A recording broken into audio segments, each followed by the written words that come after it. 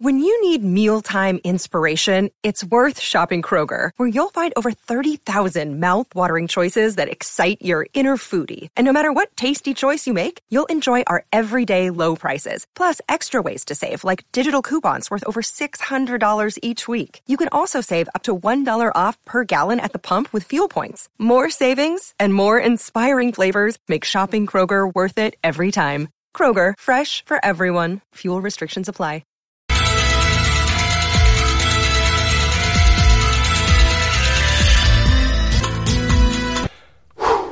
Hey guys and gals, what's up? I got a brand new one to talk about, 2017 era. Also a horror friend of mine's told me about this one, and he told me to check it out. It's called American Exorcism, right? And this movie to me, it plays out like a Lifetime drama horror movie. You know, have you seen Lifetime movies with the horror elements part of it? It feels like that, but with the Sci-Fi Channel feel to it. I enjoy the movie, to be honest with you. You know, it's not great or anything, don't get me wrong, but I just enjoy it. I guess because the drama aspects of it, how it's set up. And of course, you have your twist of who the true villain is in the movie. Of course, it's always going to be the demon, but, you know, like who was the real vessel behind it, you know? And I'm not going to spoil it for you like that, because it's a brand new movie, man, you know what I'm saying? And also, I liked it, so, you know, I'm not saying I hate it. I say it's alright. I like it for what it is. You get this guy, right? He exercises this demon at the beginning of the movie in the forest, and this dude looked like fucking Rob Zombie. I kid you not. Looked just like Rob Zombie. I swear to God, man. and what I read about the description on it also is like, when he exercises this demon, he ended up getting demonic like powers. You know, so pretty much he's using demon powers to get rid of demons, pretty much. You find out he has a wife and a kid. He's still possessed by the demon that he exorcised, pretty much. But also, you find out he works with a team, a priest and a woman, exorcising demons around the town. And I'm like, damn, this town always getting possessed by demons and shit? What's up with this, man? Is that a town you want to live in, by the way? I mean, come on. But anyway, they exercised this demon at the beginning part of the movie. They were doing karate on him. They did MMA shit on this guy who was possessed by the demon. And the guy was doing an exorcism. He was like mumbling words and shit. I'm like, damn, what the fuck? You know the Samoan language? It was like he was talking like that, you know? So I wonder if he used Samoan language just to exorcise demons or pretend it's something new for this movie, you know? So anyway, once they get rid of this demon, they go back.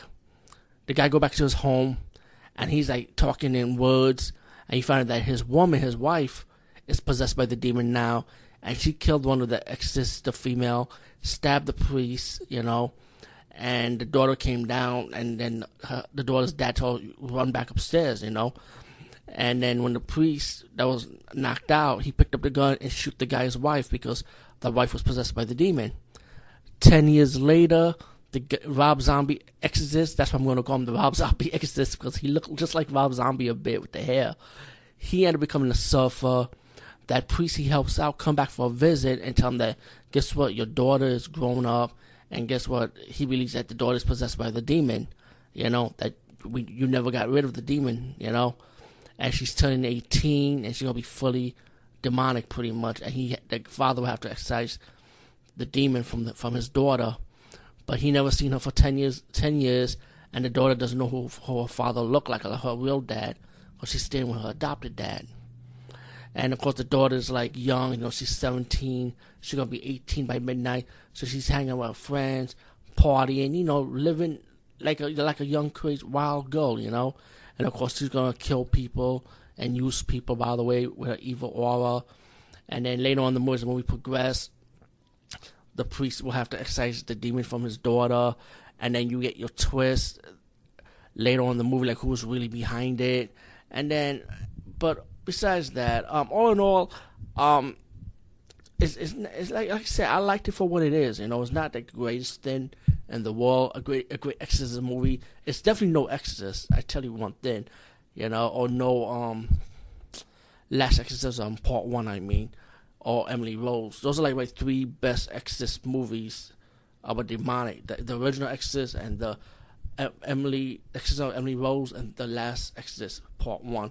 Those are the top 3 of my favorites the most. But I say this was an enjoyable watch. I say check it out anyway. The only thing I did not like about this movie the most was when it gets towards the end, like the final ending, and when you always have to have a horror twist at the end. I felt like that horror twist at the end before the credits rolled up, I don't feel like it was needed. I feel like it was something that could have been put in the deleted scenes and leave it as like a happy ending, you know? Just leave it as that, because to me it fitted well with this movie, you know? But all in all, like I said, it's an enjoyable watch, and I said check it out. Anyway, peace guys, and see you later.